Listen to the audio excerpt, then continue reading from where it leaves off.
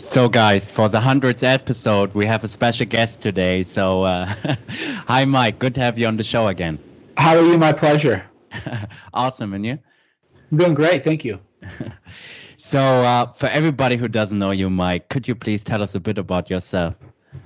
Sure. I'm currently a little bit hard to describe because I've been doing a lot of projects, but I'm a lawyer, author, journalist, filmmaker, written everything from mindset to media critiques, and made films about free speech, about the fake news media, and you name it, I've probably done it.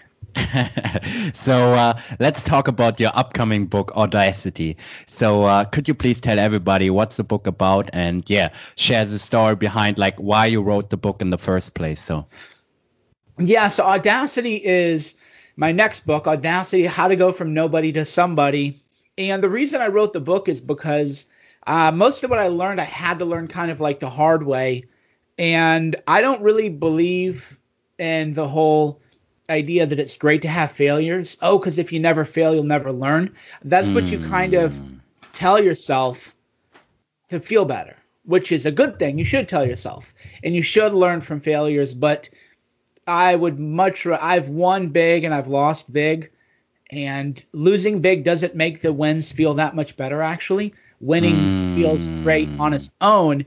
And the book is a complete guide to everything you need to know about your mindset, business, all the stuff that I wish that I had learned years and years ago. Yeah, and I think there's a lot of failure porn going out there, right? Like people like really talking about how great failing is and stuff like that. So share with us your opinion about that. So, right, there's failure porn is a good name for it, which is, oh my God, I failed and I love it. And you should fail and it feels good too. And actually, no, most people can't afford failures. Most people who say, oh, I failed and it was great, they don't talk about the financial cushions they had that insulated them from a failure. Most people, if you start a business, you can fail maybe once, and a lot of people have, but you're going to fail 2, 3, 4 times. Where's that cash flow coming in, right? Just do the math. There's even a chapter in Audacity called Math. And the reason I call it math is because so many of the things you read online can be debunked with math. People go, oh, I've failed all these times for 10 years. I'm like, okay, well, if you failed for 10 years, let's do the math. You had to live. You had bills to pay. You were buying food. Where'd that money come from? Where were these? Oh, you failed so much. And the math just shows that most people are lying about, first of all, how many times they failed, or they exaggerate their failures, or they make one small failure look like it was a huge failure. And the truth is, failure feels sickening. It's not fun to fail. And but when you do fail, and that's inevitable, you are going to learn lessons from it, but learn from someone else's failure. Learn from my failures. Learn from Scott Adams has a book. Learn from his failures, and then don't repeat the failures. And that's the idea of writing a great book for people, is to say, look, here's what I did. Don't do this. Go fail some other way. You're going to fail in a new way, but don't. So, for example, one mistake that I made was I had a very popular podcast, and then I left it and started streaming, and I assumed that it would carry over, but it doesn't. People are very sticky. You think, oh, if I have X number of followers on social media here, that'll convert to X number of listeners. No, it doesn't. People like the platforms they're on. So if you have a really big podcast going on, or you're focusing on your podcast, do your podcast. Don't think, well, now I'm going to set my podcast aside and go build up my social media. No, don't. That's a mistake, actually, because you think, oh, now I have 10,000 social media people. I'm going to get 10,000 podcast listeners or 5,000. No, you'll get maybe 100. Because people like the platforms that they're on. There's a lesson to learn in that. There's a lesson to learn all. I mean, even if you look at like social media, for example, I'm not going to say it's overrated, but Brian Holiday doesn't really have a social media, right? He sells it once. And he's like very popular, right? Yeah. Yeah, he's got like a generic, his Twitter account will do like a generic link to a tweet, like a quote. He probably has it like auto set. Oh, I'm going to quote the 48 laws of power of Seneca or whatever today. He's not really that big on. He sells a ton of books though. Yeah. Why? Because he kept writing books. He keeps writing books. He's in that pipeline. So there's a lot of conversation about social media, the pros and cons. Is it good? Is it valuable? And people, again, they have to figure that out for themselves. But learn from the mistakes of other people. Like me, for example, my social media has been great, but I could have written 3 books in the time I spent on social media. I should have written 1 book, right? So Audacity's about a year behind. So just a lesson learned. You learn that, I'm building this big platform out. You want to measure, though, outcome relative to what you're doing. So people say, I'm going to build my social media. Why? I'm going to become an influencer. What do you mean, become an influencer? I became one accidentally. And that's the kind of the lesson, too, of Audacity is I'm 41. I was completely anonymous on the internet until probably 36 years old because I had careers and I didn't even want people to know who I was. I never wanted to be an influencer. Why? And I'm not knocking people who want to be influencers, but I never wanted to be, so I kind of fell into it. Why didn't you want it to be an influencer? Sorry to interrupt, but because I don't really get the psychic gain out of it. So it's the ego game. Yeah, it's a dopamine thing, and that's what a lot of people are chasing, likes. And I like to help people. I've gotten emails from people saying they were suicidal before they found my writing. So it's a real impact you can have as a so-called influencer. But I was never somebody who's just saying, I want everybody to look at my pretty face or something like that. But then I realized more people would read the message if they saw that I was a real guy, was legit. I'm not some, anonymous faker on the internet. And I became influential accidentally. And there's no book on it. There's no book where you can go, here's the deal about social media. Here's what's a scam. Here's what's not a scam. Here's what's to avoid. People are going to tell you, all the promises they're going to make you. I'll build your podcast, or I'll blow you up, or all of that's a lie. But you can still do well. Still a great gig, but people should know. People should know that if you want to start an online business, you're going to make less than minimum wage for your first year or two. That's why one thing I'm big on is you have a real job and then you do the internet thing for 2 or 3 hours. And in your real job, you make money and you save money, and then you can pump it into your business. I'll have people say, I'm 25, I'm going to quit my job and start a blog or podcast. No, maybe when you're in your 30s or you have some kind of cushion. Again, though, that's math, because there's a whole cottage industry of people selling you on how to build a brand, and they want you to go all in, show all your commitment. First of all, you don't even know enough to go all in. Right? If you buy this course, $1,000. Yeah. Yeah. And people say go all in, but if you're starting off, you don't even know what going all in means. Here's 10 hours a day. Go work on your side project.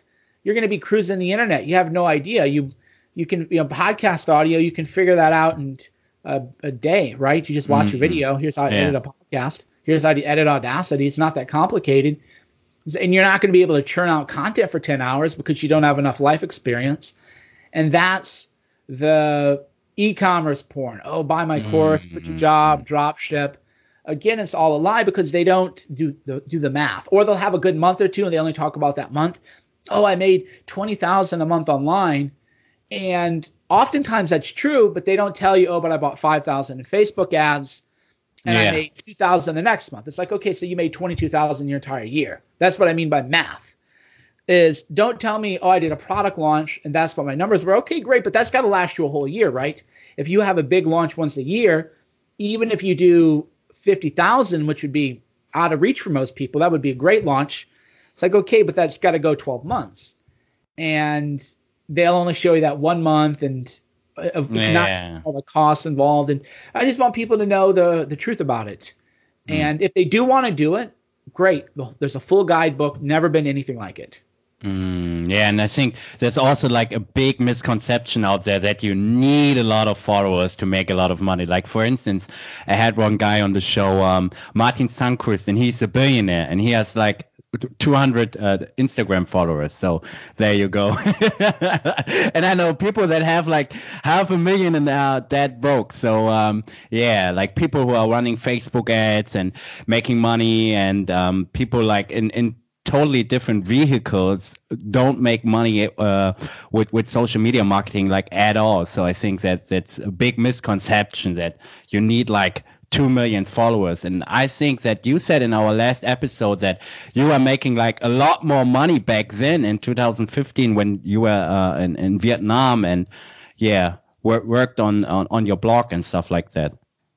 Yeah, niche blogs, niche audiences are still where it's at. You find a very kind of dedicated niche. Even if you think like Tim Ferriss, he doesn't really have social media, right? He's got that really big podcast, but he doesn't have much of an Instagram. It's kind of a throwaway. A lot of those guys, they'll have them, but you can tell they don't put any time into it. Neil Strauss, he sold God knows how many millions of books. He's got some Instagram that he posts a picture to every now and then, but they're spending maybe 5 or 10 minutes producing content for their social media. So there's like one chapter where I talk about blogging is king. Number one, you can have is a blog that you own. Number one, most important thing in the world. That's where most of your time should be. 2, podcasting is queen. And then social media is way down the list. So social media is a way to get people to your blog, to get people to your podcast. And you can't just say, go to my blog, because then nobody will reach your social media. You have to change it up a little bit. But in the real world, or again, going back to the chapter math, you have to figure out how to spend your time. So I ended up spending way too much time on social media and not enough time on the blog. And then I've returned to the blog. What do you mean by that? Like tweeting too much, or like posting too much on Instagram, or what do you mean? Yeah, for me, just posting too much on the internet or monitoring too much social media, feeling like you have to be plugged in all the time is a problem. You would be, figure 8 hours a day that people spend on social media, which is a lot of people. Who aren't, by the way, monetizing, or who aren't even influential. So for me, at least, I can rationalize it. Yeah, they're wasting their time. Yeah, like at least I'm like changing the course of human history. So in a way, it's like that's why it's easier for me to quit drinking than it is to lose fat, because to quit drinking, I just like me. I went January, no alcohol, no problem. I haven't had. So what I do is I go off alcohol about 30 days at a time, twice a month, just to see, okay, you should always have a twice a month. Yeah, I do a month at a time, twice a year, because you should always have an arm's length relationship with alcohol. If you ever, because me, it enhances my life. I enjoy it. It's relaxing. It's a net positive, but it might become a net negative. You don't know. And then so for me, you just don't drink. But losing fat is harder because you still have to eat, right? Yeah. True. You have to make choices all day. With alcohol, you're just like, well, I'm just not going to drink, or cigarettes, I'm just not going to smoke. And with social media, like I do have to be on social media, but I don't need to be on more than 2 hours a day. I could be writing for another 4 hours a day or another, right? So that's just, again, how you want to look at it, is how you're spending your time, getting the most bang for your buck with your time, getting the most impact for your time. That's the way people need to think about it. And you could still be on social, but again, the big guys, the really big best-selling authors, they're not on social media much. Why? Because they're writing a book, and they're keeping their social media just active enough to keep it relevant in the mix, to remind people. Because if you don't want to disappear for 6 months and not have anything, because people forget you exist no matter how popular you are. So you remind people, oh yeah, you can check my social media. I'm here a couple times a day. And then when you launch a book, people will be excited for it. That's, again, another approach. Now, that approach might not work for other people. Some people do brand deals where they do travel. And so, but again, it's just about math, and it's just about how you spend your time and how you use your time. And I think also that a lot of people are like really depending on their own like social media accounts, because like, for instance, if you build like a huge Facebook following, what happens when your account gets banned and you have no blog, you have no podcast, you have no YouTube channel? So I think that it's also really, really important to quote unquote be your own media company, because nobody can ban you from the podcast platform unless you are like what was his name, like Alex Jones. So yeah. Unless they really, so social media, a lot of people just get tripped up in rules where there have been people banned for fake copyright strikes. There's 1,000 ways you can get banned from social media on bogus reasons. Especially on Twitter. Yeah. This might change, but unless you're really a target of the media, then it's unlikely you're going to ban from your podcast. It's unlikely you'll lose your domain, your .com. I mean, we're talking like Gab or something that's really attacked by the media, and there's been some really bad people who posted on the site. That's the level you have to be at least now. But so your blog is the safest right now, unless you're like total, again, Ann Coulter has a blog and she's very controversial. So there's still that space. But on social media, you could just make the wrong person mad one day and they decide Yep. So Mike, please speak about the traps to avoid when people want to become successful or want to make money online, because I think there are a lot of traps to avoid. So please speak to that. Well, one is people think you're going to somehow magically make 6 figures your first year, right? No, you're not. Most businesses don't. This is what people have to understand is if you're trying to build a business online, math. It's a business. If you tell people, I'm going to start a restaurant and I'm going to make $100,000 in profit your first year, people are going to say, no, I mean, actually, that's not how the math of the restaurant industry works. This is not, it's just not the way it works. You don't. So 100,000, if you're on the internet, 80% of that, 90% of that would be profit. Unless you're buying a ton of ads, what do you need? Computer, microphone, headphones, domain, $2,500. Hosting service, right? So you're claiming, well, I'm going to make $100,000 in profit a year. It's like, that isn't business. Most business, you're not going to make a profit for 3 years. So you just have to buckle down and say, okay, I'm not going to probably make a profit my first year, and I'm certainly not going to make a 6-figure profit. And then 3, 4, 5 years down the road, then I'll hit it big. And that's the mistake people make is they'll say, somebody will hit it big, and then you hear about him. Oh, wow, this guy, made it big. No, but he was obscure for a while. Or even with Gary Vee, he has great stuff. I'm not hating him, but most people don't know his family owned a wine business and gave it to him. So Gary Vee is, the hustle, the struggle. Well, I can tell you too, as somebody who before I went online, I had money from, I had money. The hustle and struggle is a lot easier when you're not worried about paying your bills this month, right?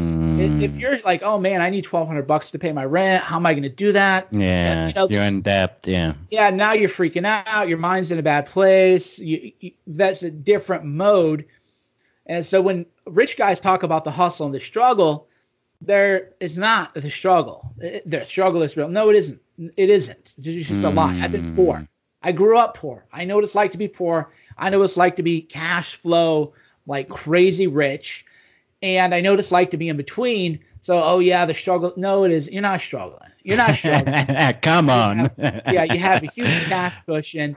And that's what most of these people who do well on the internet did. They already had that cash, and they started off as hobbyists, and then they got bigger. And now they're telling all these, younger people. Well, Gary Vee isn't, to his credit, but a lot of them are saying, oh, quit your job, go all in. No, they're lying. And then the other one is just the e-commerce scam, the drop shipping scam. There's always like a new trend. So the trend. If you buy my program. Yeah. It was a while ago. It was you can get rich on a blog. And then it was you can get rich self-publishing. And now the trend is you can get rich doing drop shipping. And I've been to Chiang Mai. I've lived in Chiang Mai. I know all these guys. And they're not rich. I know what people are doing. The people who are rich on the internet either are selling very high margin products like Grant Cardone. High ticket events, high ticket courses, $1,000 tickets, because you're screening out. You're screening out. That's another lesson too. I wish people knew is that I wish I'd have learned earlier is selling a $10 ebook is as hard as selling a $100 masterclass. That's a good one. That's a good one. You would think it's 10 times as hard. No, it's not. It's the same. Mike, I don't know if I want to buy your ebook. It's $9. I make $5.82 a book. I'm not going to spend 10 minutes to sell you on my book. Go on to Amazon or my masterclass. I keep it affordable because I grew up poor. It's like it's $99. I'm not going to spend 20 minutes to sell you on a $100 book because, again, do the math or a class. Like, I'm going to spend 20 minutes so you maybe buy $100, maybe, and you probably won't. But if you're selling a $1,000 class or a $2,000 class or a $10,000 ticket, okay, I'll talk to you for 20, 30 minutes about that because it's about how you're leveraging your time. So it's always funny. People say, like, sell me on your book. No, you can read the reviews on Amazon. Blowing me off. No, I'm not blowing people off. I just don't have. First of all, there's 1,200 reviews on Amazon. Okay, if you need your handheld to buy $9.90, and then there's another thing too, which is a lesson is you don't want some people in your market. I don't want people who agonize over a $9.99 ebook market. I just don't want them. So people are like, oh no, I don't want you. You're a sellout, Mike. Yeah. Or I even let people torrent it. I tell people go torrent it, and if you like it, then go buy it on Amazon. Go give me but I'm not going to sell you or answer a bunch of questions for a $10 sale, or even for a $100 sale, or even for a couple $100 sale. But yeah, if we're talking, so that's the Grant Cardone and those guys who are really killing is you have to have really high ticket events. So for me, when I had a big event in New York, I don't know, time flies, a year and a half ago, whatever it was. And we, the tickets were expensive. So in that case, sure, if I'm selling a VIP ticket for $2,500, I'll talk to you, right? You want to know what your perks are, whatever. But I'm not going to do that for other things. So that's just a lesson. Again, people have to learn. Yeah, and I also think that a lot of people, especially like in the advertising space, know that it's way easier to make the ads work if you sell high ticket stuff than if you are selling like 10 or 20 bucks ebooks or something like that. Well, it isn't that it's easier, it's that the math works. Again, just math. Tattoo that in your skull. Math. Which is, if I'm selling a Guerrilla Mindset ebook for $9.99, $9 in ads isn't going to lead me to a book sale. Because reaching and conversion, it isn't. Yeah. So you don't buy ads for ebooks. But you would buy ads for a higher ticket item, because let's say you're selling an item for $1,000. Well, you'd spend a couple $100 because it costs to acquire a customer on Facebook is between $50 and $125 depending on your industry.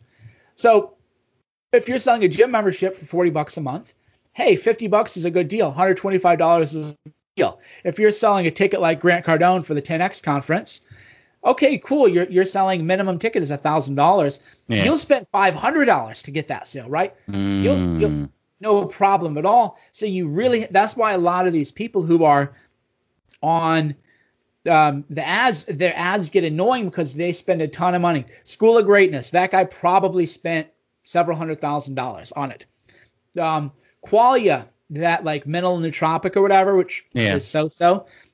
If you go, you can actually see how much they've spent on ads. They did a crowdfund for their equity.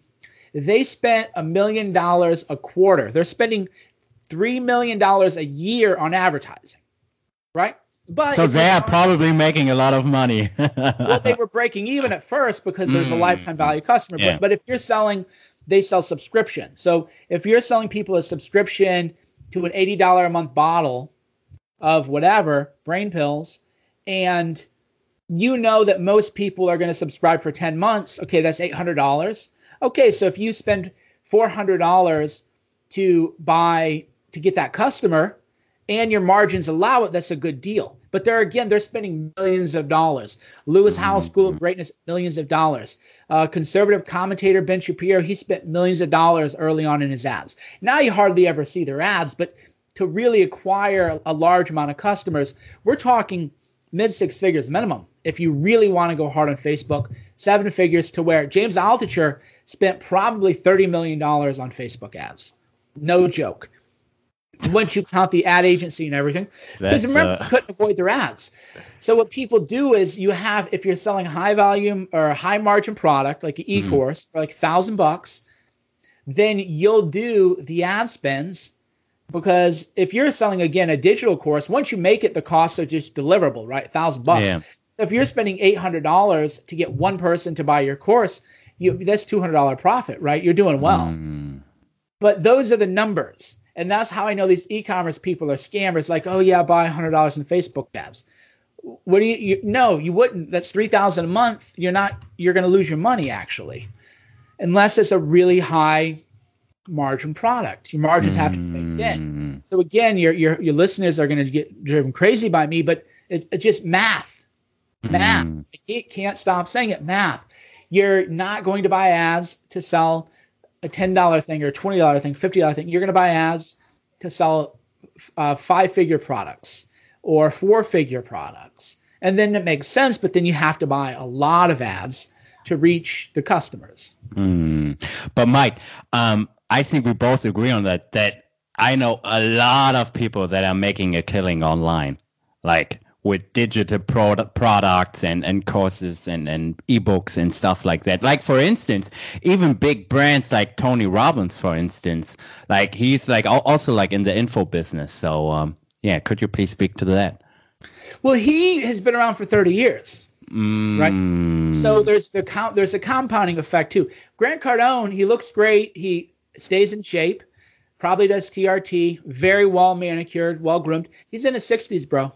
Yeah. So it isn't like Grant Cardone is some 30-year-old guy who started a blog the other day. This guy has been doing this for 30 years. So you can't. So they're killing it now, but that's because they compound.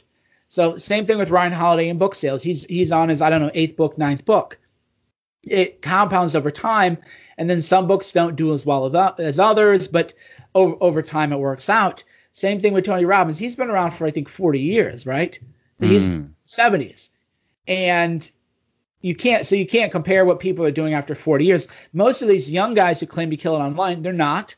They're doing they have a good year and they make 6 figures, but then they've saturated their niche. So they found everybody in a certain niche, and then they have 1 or 2 really good years, and then they kind of have decent years after that, which is fine. I mean, there's nothing wrong with that. But if you're only looking at the first year numbers, or you're not getting a picture of it, because everybody's hot, that's like the it thing. Everybody's at that blog. That's a big blog. Everybody reads it. But what happens when people cool down? Are they expanding? Most of the time they aren't. So one of the biggest traps to avoid is thinking that you are making like 100K per year right out of the gate. So this would be like the first big thing in your opinion. So what are the other traps that people should avoid? The other traps that people should avoid are like almost all of them.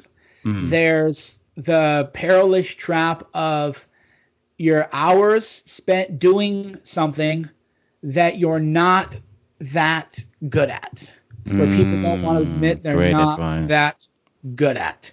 There are things that I'm better at than others. So I focus on what you're really good at.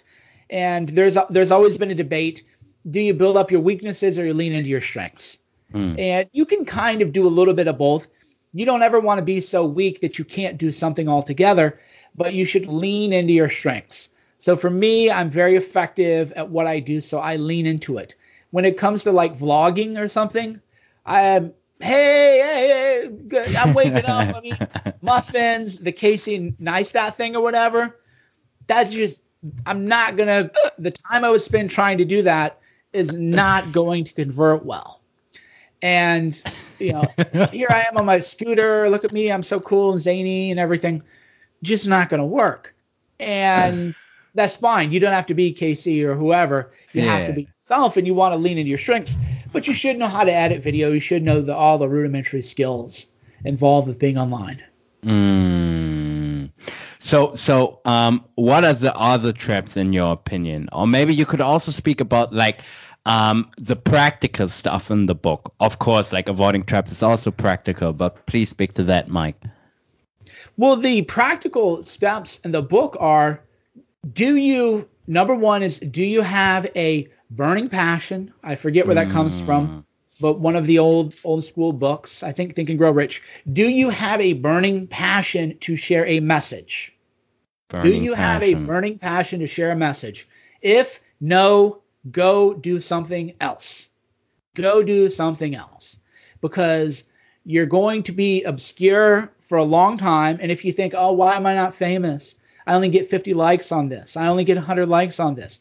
Well, if you have a burning passion to share a message, then you're like, oh, wow, 50 people saw this. Man, that's pretty cool. You know, we're plugging along, 100 people listening here. All right, we're going, because it's a passion.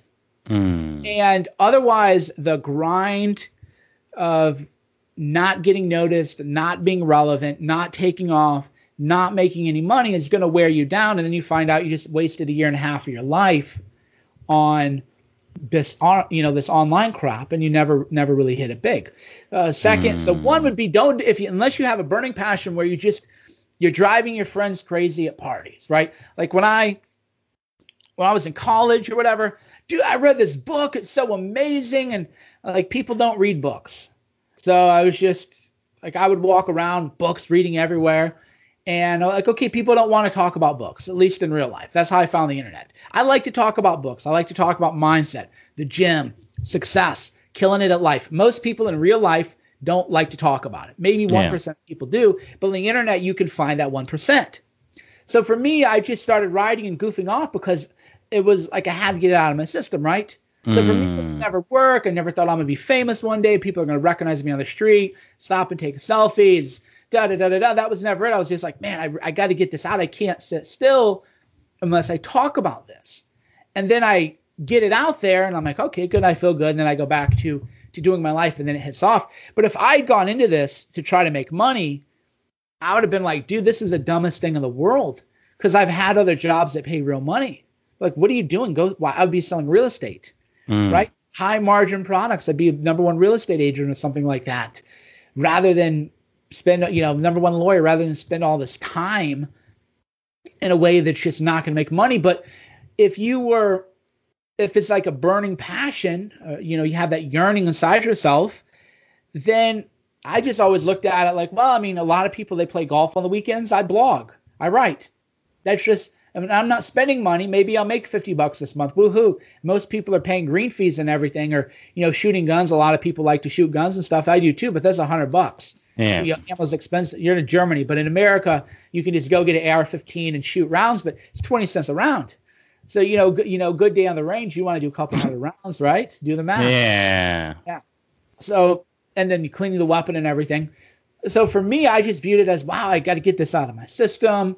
And then it happened that I, stumbled upon the infrastructure. So you need two things. And that's why Audacity is broken into two parts. One is you got to have the burning desire, the mindset. And then two is then you do have to have infrastructure. So let's say you do have, like, I just can't shut up about this.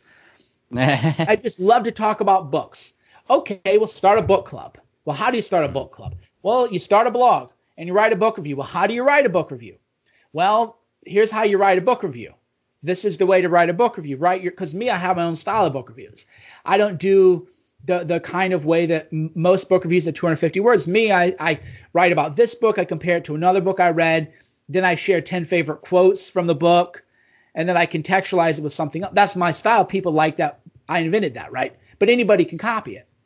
So people like that style of book review. So you do need to learn, okay, well, then you obviously need a domain. You need to know how to think of a name that people are going to remember. You need to know how to get a domain. You need to get a hosting thing. You don't need $1,000 a month hosting, $10 or $15 on Bluehost. Yeah. ShareHost or HostGator or wherever is fine.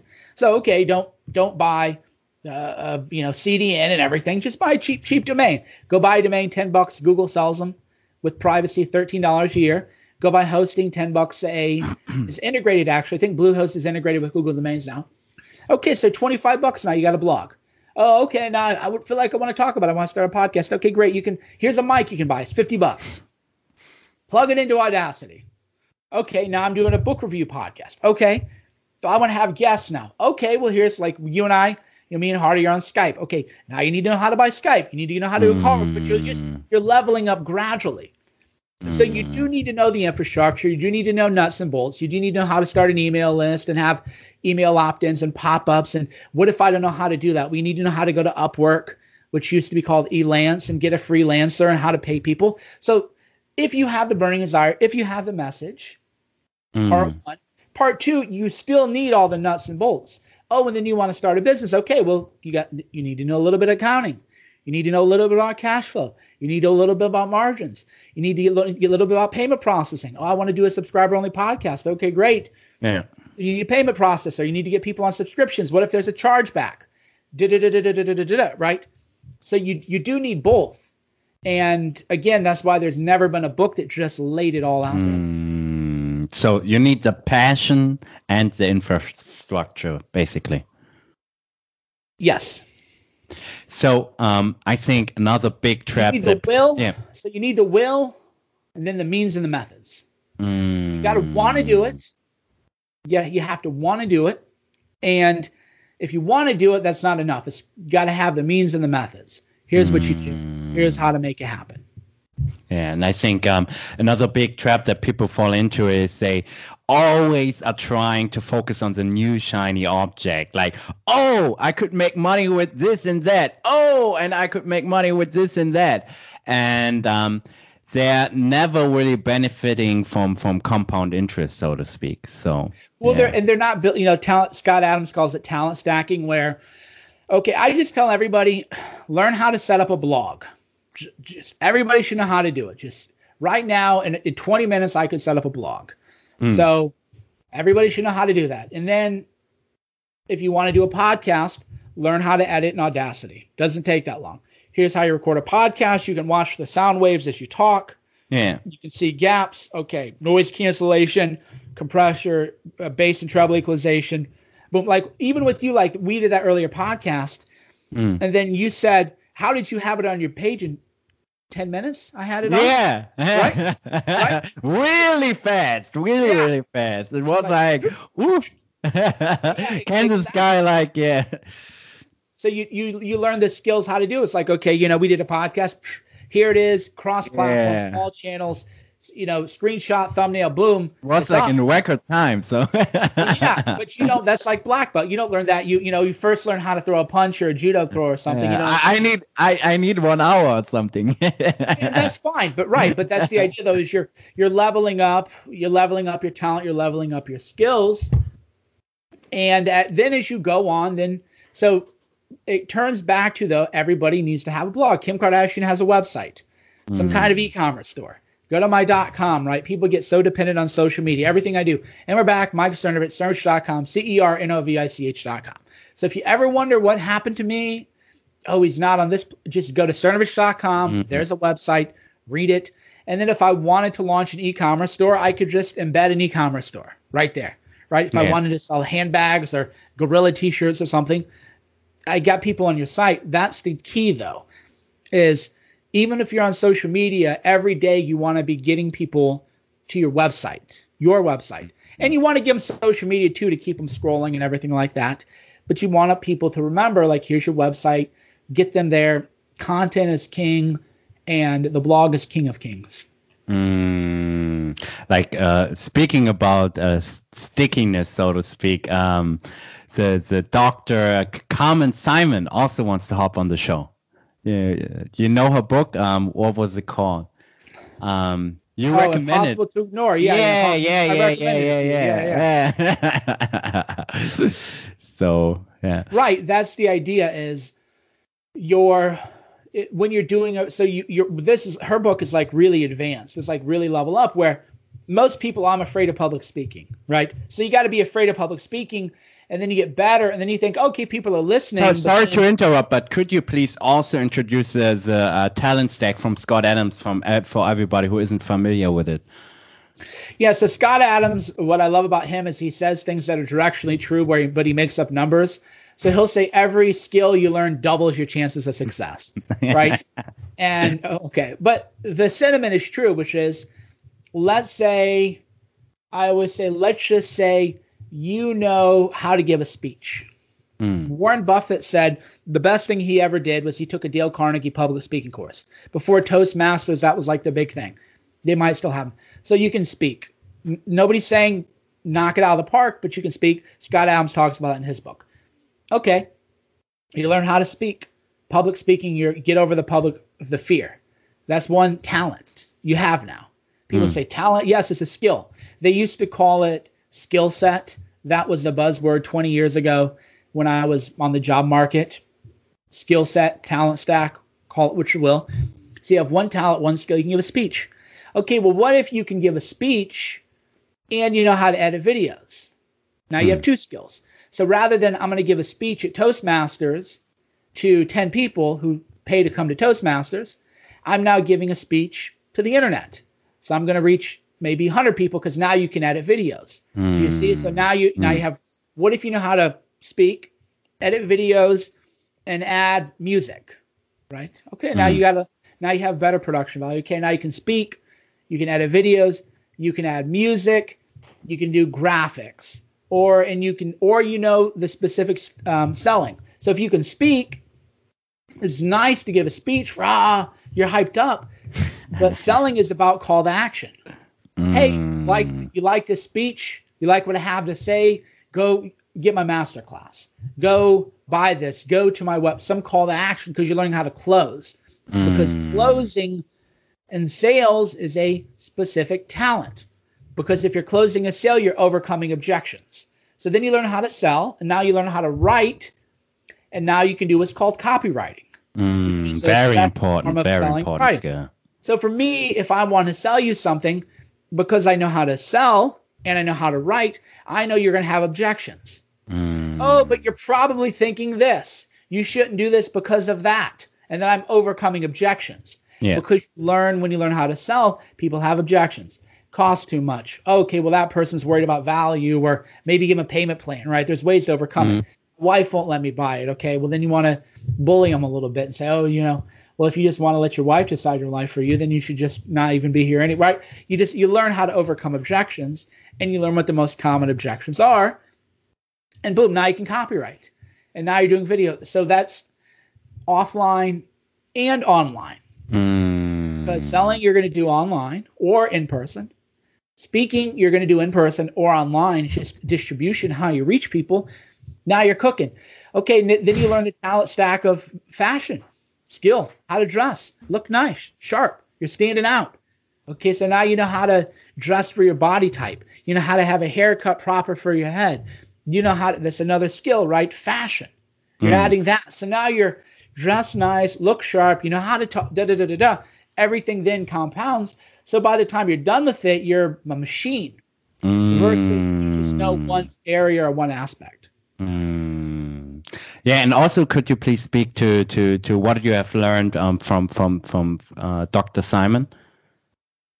From Impossible to Ignore. Yeah. The message of her book is if you're persuading people, not entertaining, which are different. So if you're entertaining people, thank you for coming to my TED Talk. Have a nice day. Everybody's like, oh, I liked it. I liked that. It was a good one. If you're persuading people, though, you have to focus on what they're going to remember.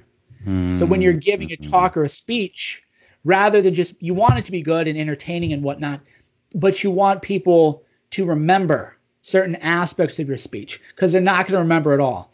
If you talk for an hour, they're going to remember 4 or 5 bullet points. So if you're giving a presentation, there's a way to present things.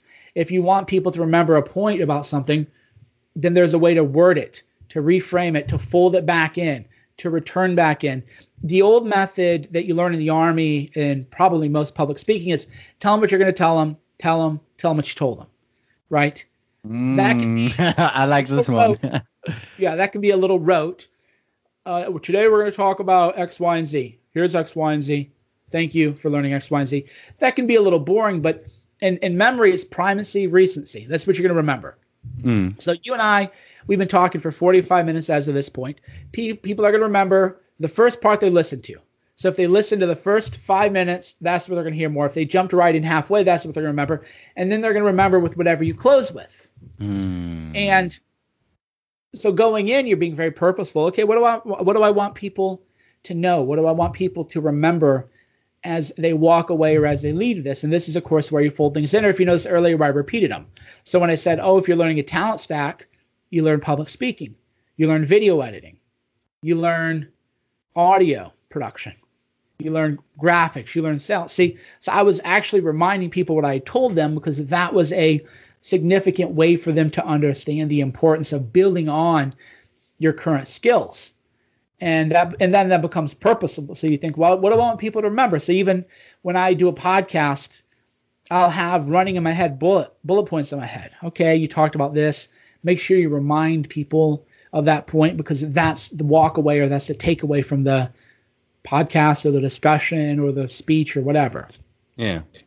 So let's get back to your book. So like the key takeaway from Audacity is that people should find their burning passion and they need the infrastructure to really build their brand and their business like long term. Yeah, you need to know both. You need to know both. So for you, like if you do a podcast, if you have your podcast transcribed, one, I would say, this is old hat kind of stuff, but just something that you would know or want to know is, okay, I have a podcast. You can listen to it. I have them transcribed. If you want to read the transcript, sign up for my email list. And then every time I do a podcast, I'll email you because you need to build an email list. But that's something that let's talk about that because I think building a list is like so important. So we haven't addressed it. So email lists fell out of favor among a lot of people, myself included, because before social media changed. So it used to be that if you were on Twitter and I had 10,000 followers, if I clicked a link to my website, I would get over 1,000 clicks over every time. So I was like, who needs an email list? I actually have better click-through rates on social media. Yeah. But then the social media companies realized, well, wait, we don't want people to leave our sites to your site. So then they de-ranked links in the algorithm. So then you would just not get that many click-throughs. Or if it's Facebook, they just load the whole thing in Facebook. So people don't even click to your site. They click on the link and they read it within the body of Facebook. So now everybody's kind of confined into it. So that was definitely kind of a rookie error, and that's talked about in the book, which is email is never going anywhere. The only thing better than an email is a text message. So if you can get people to sign up for your email and your text distribution list, even better. But no matter what, I don't know what's going to come out tomorrow, but whatever comes out tomorrow, it will not be better for email. Better than email. Yeah. And why do you think that it fell so much out of favor? Because I think that nobody really talks about it. Like the old guys, such as, or the veterans, such as Frank Kern, they really love to emphasize building an email list, but most people don't really talk about building an email list. So, right, because if you're new, the only thing you've ever known was social media. And if you're old, like Frank Kern, the only thing you've ever known was email. Yeah, makes sense. I've known both worlds. So if you're young, you're like an email list. And that's, again, why people have to read Audacity is, what's an email list and why should I care? Well, here's what it is. And here's why you should care. And again, a lot of these algorithmic changes were new. So it used to be if you had a Facebook page, 100,000 people followed it, and you posted something, 20,000 people would see it. Yeah. Then Facebook deboosted everybody, not just political, everybody. So now maybe 3,000 people see it, and then you have to buy ads for your own people who liked your page to see. That's why Facebook is worth $500 billion, because all of us chumps went on there. Digital sharecroppers, one person calls it. We all went on there because at first it worked great. You're like, oh wow, I have 10,000 people on my page. I post something, and I have thousands of people talking about it because Facebook would send everybody your stuff. And then Facebook goes, well, now that you're here and you've worked a couple thousand hours for us, we're going to change the rules, and you're not going to reach more than 3% of your people. So then now you have to buy ads. You have to pay Facebook for work that you've done for free already and that you're doing for free already to reach your own people. Whereas with email, you're just, that direct contact is still there. Now, that said, email doesn't work as well as it used to because there's just so many spam emails and everything else. So I don't open maybe 10% of the emails, but it's still a very viable, very strong distribution channel. Yeah, and I think that like if you're a beginner, it's really, really also important to think about like email marketing, because like changing the headline can totally change your open rates. That's like, and if you double your open rates, you just doubled your business. So yeah, and then there's A/B testing. There's a lot of advanced things you can do. Please speak to that. A/B testing is like important for everything in life. So yeah, A/B testing is if you have a big enough email list, and it doesn't even have to be that big, 1,000 people, 2,000 people, your email list provider, you can do 2 different headlines, 2 different email subject matters, and then they'll send 100 people A, 100 people B, and whichever gets the most opens or clicks or whatever call to action you want, then they'll send out the other 800 emails with that winning subject line. Facebook is the same way. You run an ad, you run 2 different images. Okay, that image gets more clicks, then your ad spending is directed automatically to that picture. And yeah, then you learn to tweak it. But another point of my book starting off is people shouldn't be getting lost in the weeds on headline testing. Because if you're sending an email to 200 people and you're going to spend 8 hours to find the right headline, you're still only reaching 200 people, right? Whereas you could do, people fell into this habit, I'm going to write the perfect blog post. Well, write a good blog post or a very good blog post. Write 5 a week. 5 a week is going to be better than 1 a week. That's great. So 5 good ones a week is better than 1 that's great.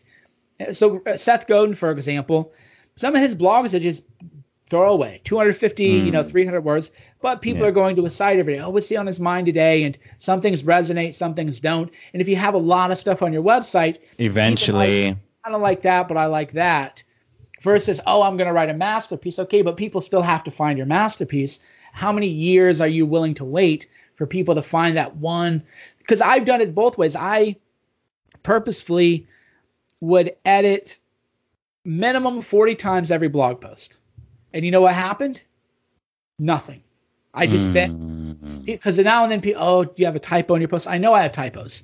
And I know that typos have nothing to do with any kind of measure. I don't sell fewer books. I don't get fewer readers. But I do know that if I spend 3 hours editing every typo, again, math, that's 3 hours. I could have been doing something else. I could have done another blog post in that 3 hours. So people say, oh, you have to edit everything precise. No, actually, you don't. You don't want it to be, garbage. But if you have a typo every now and then, do you really want to spend your time? Do you want to A/B test an email to 500 people? Maybe, if you can do it quickly. But you don't want to think, because you're not at scale. Now, at scale, I mean, is if you have 1 million readers, a 5% open rate difference is thousands of people. Right. So then you're like, okay, I need to. Maybe this makes sense. Yeah, that's right. That's 50,000 people, right? Yeah. So that's worth your time. But if you have 500 people reading you, 10% improvement is what? 50 people, maybe?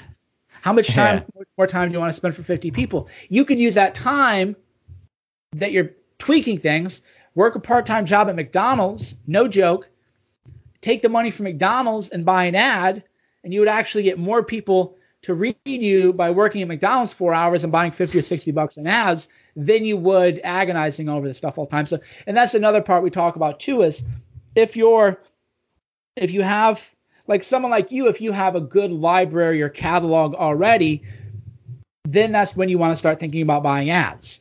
Because you're like, okay, maybe you want to run $20 a day, $30 a day, just kind of see what happens, because now you have this big backlog. But if you're brand new, why are you going to buy an ad? So people can go to your website and read 2 blog posts. 90% of people never return to your website, right? But if you have 200 podcasts, well-organized, show notes, or even in your case, 100 podcasts, well-organized, show notes, detailed, you have everything else dialed in, then it's worth $25 a day. Just trying to find your demo and finding the right people and getting maybe an extra 100 people a day on your blog, that'll compound over time long term. Yeah. Yeah, but people talking about Facebook ads, few blog posts, that's crazy.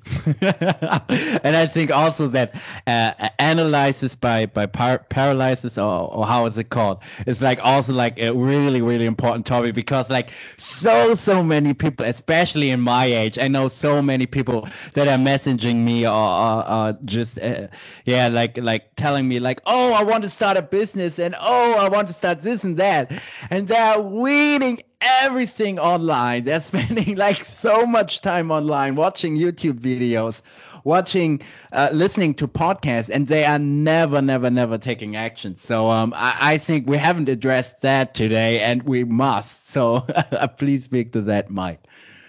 Yeah, and then I have to take a phone call about my movie. So we have people, they spend way too much time in the weeds. Don't get in the weeds. If you learn how to write, learn how to read, don't get in the weeds. Focus on those 80-20 moves, the real bang for the buck kind of stuff. Take action. And I gotta go. Thank you. So do we want to stop this, or? Yeah, I have to go take a call about host. Okay. I have a conference call scheduled right now that I have to go take. Okay, because at the end I always ask like 5 quick questions, but okay, go for it. I have 2 minutes left. Yeah. Oh, okay. So Mike, could you please tell everybody where can they connect with you on the social webs and so on and so forth? Best place to go is cernovich.com, CERNOVICH.com. Got it. So the first out of the 5 question is, what are the 3 books that had the greatest influence on your life? How to Win Friends and Influence People, or maybe How to Stop Worrying and Start Living, The Art of War, and The Great Dialogues of Plato. The second question is, what are the 3 movies that you have enjoyed the most? Pumping Iron, A Bronx Tale, and those are the only 2 that come to mind. The third question is... And Hoaxed movie, my movie. The third question is, what is the most useful product or service that you have bought in recent memory? This quality facial serum. I happen to use one from gorillamind.com, GORLLAMIND.com, but a good facial serum is incredible. And I think Tim Ferriss wrote about this. I've started adding a can of sardines into my food, and it's definitely helped my skin and hair. So a good facial serum and a can of sardines will go a long way, especially if you're my age, 41. So the fourth out of the 5 question is, what are the most important realizations you've had in the last couple of years? That you can rechange how you conceive things, and that the way you define situations determines how you feel about those situations. So we talked earlier about failure. I don't want to fail. I don't want you to fail, but failure is inevitable. And if you do fail, then you do want to reconceptualize that as a growth experience. I didn't fail, I grew. The same thing too is when you're frustrated, don't get frustrated, treat it as like a puzzle. So the last question for today is, what would you tell your 20-year-old self? I wrote a whole article on that at Cernovich.com, but the number one thing I would tell is what we've talked about. You can reframe and reconceptualize everything that happens to you, and that's how you control your own destiny, and that's how you control your reality. Mike, thanks again for being on the show. It was fun talking to you today. My pleasure. We'll do it again. I got to get to my daughter. Yeah, sure. See ya.